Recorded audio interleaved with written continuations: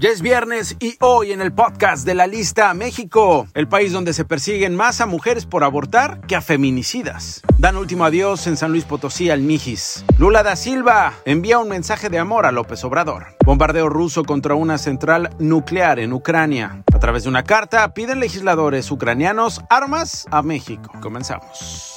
Y lo hacemos con esta información. A pesar de que en septiembre de 2021 la Suprema Corte de Justicia de la Nación declaró inconstitucional criminalizar a las mujeres que interrumpen su embarazo, en 8 estados se persiguen más a personas por el delito de abortar que a hombres que cometen feminicidio. De acuerdo con datos del Secretariado Ejecutivo del Sistema Nacional de Seguridad Pública, para que nos dé más coraje, los estados que encabezan la lista de persecución contra las mujeres son el peligroso Estado de México, Nuevo León y la Ciudad de México, donde pese a que la interrupción del embarazo es legal hasta las 12 semanas, se inician 112 procesos por aborto frente a 71 por feminicidio. La aplicación de citas Ashley Madison reveló que México, ¿qué cree? Sí, ya nos cacharon. Somos el segundo país en América Latina con más infieles después de Brasil. Él me mintió, él me dijo que me amaba y no era verdad. La plataforma detalló que en 2021 nuestro país se convirtió en el sexto en el planeta con más inscripciones y el segundo en la región. La app especializada en buscar relaciones extramaritales, es decir, para poner el cuerno de infidelidad, también destacó que hay 1.3 mujeres por cada hombre activo. O sea que hay más mujeres buscando ser infieles que los hombres, no más que los hombres somos tan mensos que nos cachan bien fácil.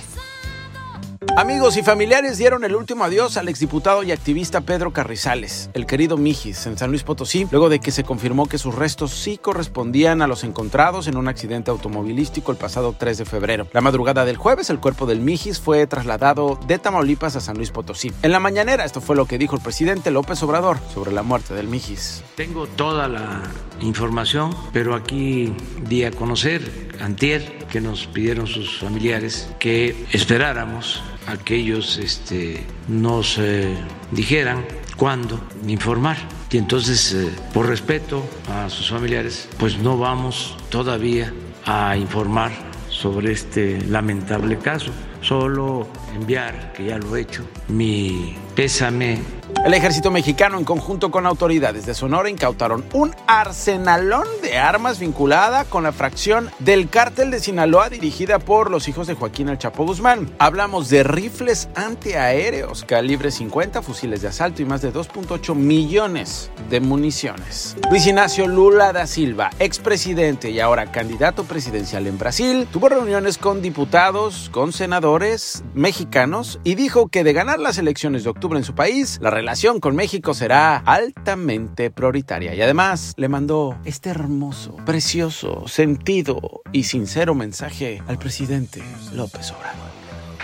Yo tuve buena relación con México. Tuve relación incluso con Fox, con Calderón. Tuve también buena relación con Peña. Fui con Peña a Chiapas para lanzar un programa contra el hambre, imagínense. Pero pienso que López Obrador es un regalo y que este país ha recibido. Un hombre como López Obrador no nace todos los días. Ay, eso es amor. Qué tierno. Bueno, desde Palacio Nacional, el mandatario federal mostró una lista de empresas privadas beneficiadas con la condonación de impuestos en gobiernos anteriores. Bueno, hasta salió embarrada Belinda. Hace como 2 días salió también lo de una cantante, Belinda, y ella tiene un juicio en el SAT y lo está defendiendo, pero no vamos a irnos sobre Belinda. O sea, mira cuánto le condonaron a Televisa, Felipe Calderón y Peña Nieto, 20,400 millones. Yo creo que pues el equivalente al presupuesto de San Luis Potosí. Pero no solo fue Televisa, además también aclararlo, era legal, imagínense.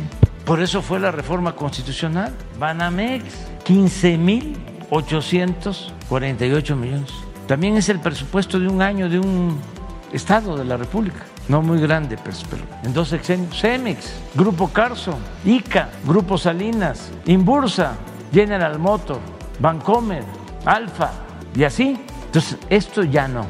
Un bombardeo ruso provocó un incendio en la estación nuclear de Zaporizhia. Es la más grande de toda Europa. Está en Ucrania y tras el hecho, la agencia nuclear de la ONU aseguró que no se detectó ningún cambio en los niveles de radiación de la planta, pero que el mundo tiene que reaccionar. Y en el 8º día de la ofensiva rusa contra Ucrania, el presidente ucraniano Volodymyr Zelensky pidió a su homólogo ruso Vladimir Putin, reunirse para negociar el fin de la invasión. Zelensky dijo: "No muerdo. ¿A qué le teme Putin?". Un empresario ruso, por cierto, ofreció $1 millón a cualquier oficial militar que entregue al presidente de su país, Vladimir Putin, ya sea vivo o muerto. Integrantes del Parlamento de Ucrania enviaron una carta a la presidenta del Senado de la República Mexicana, Olga Sánchez Cordero. ¿Qué piden? Que México asista militar y humanitariamente a Ucrania. Los integrantes del Grupo Plural en el Senado sostuvieron una relación con la embajadora de Ucrania en México. La Secretaría de Economía tiene listos varios acuerdos para prohibir la exportación a Rusia y Bielorrusia de cientos de productos, materiales, software y tecnologías que pueden ser utilizados para fines bélicos. Tras 24 horas de vuelo, el Boeing 737-800 de la Fuerza Aérea Mexicana llegó a nuestro país con 44 mexicanos, 28 ucranianos, 7 ecuatorianos y un peruano. Es Marcelo Ebrard, el canciller mexicano. Primera cosa que habría que decir es, me preguntaban ayer, ¿habría otro vuelo en el futuro? Bueno, si es necesario, ya nos dijo el presidente, sí lo habría. ¿Qué quiere decir? Si se requiere por familias mexicanas que tengamos que traer. Segundo lugar, vamos a seguir operando desde la frontera. Kiev tiene cada vez condiciones más difíciles, pero en la frontera entre Ucrania y Rumanía pues nos necesitan ahora, porque están llegando otras familias por otros conductos. La posición de México ha sido muy clara en todos los ámbitos. Condenamos enérgicamente la invasión de Ucrania. Y antes de irnos en este viernes de podcast, El Pilón. En TikTok se compartió el momento en que un joven se acerca a un comerciante, el cual vendía juguetes de plástico, y le pregunta si ya comió. El hombre menciona que no, porque apenas está comenzando a trabajar. En ese momento, el chavo invitó al señor a comer y él aceptó. Buenas tardes, señor. Oiga, no se espante, pero creo que se le colgó un changuito atrás. Ahí los traigo. Ah, pues son los que usted vende. Don Rubén, ¿cómo estamos? Pensé que era de verdad. ¿Cómo estamos? Viene de lejos. Sí. ¿Ya echó la papita? No, pues todavía no. Pero vamos, echarnos una sopita. Lo invito. Véngase a comer conmigo. ¿Ya comió? No, no he comido. Véngase a comer conmigo una sopita, lo invito. Un acto que si se reproduce, que si se multiplica, seguramente cambiaría el rostro de nuestro país en muchos sentidos.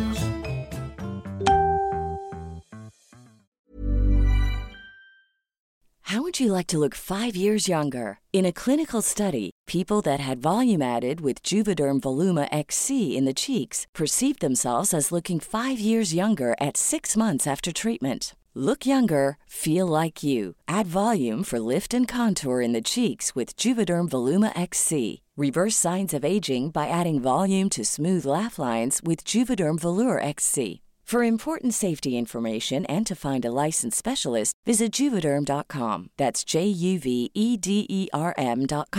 Not for people with severe allergic reactions, allergies to lidocaine, or the proteins used in Juvederm. Common side effects include injection site redness, swelling, pain, tenderness, firmness, lumps, bumps, bruising, discoloration, or itching. There's a risk of unintentional injection into a blood vessel, which can cause vision abnormalities, blindness, stroke, temporary scabs, or scarring. Talk to a licensed specialist to find out if it's right for you.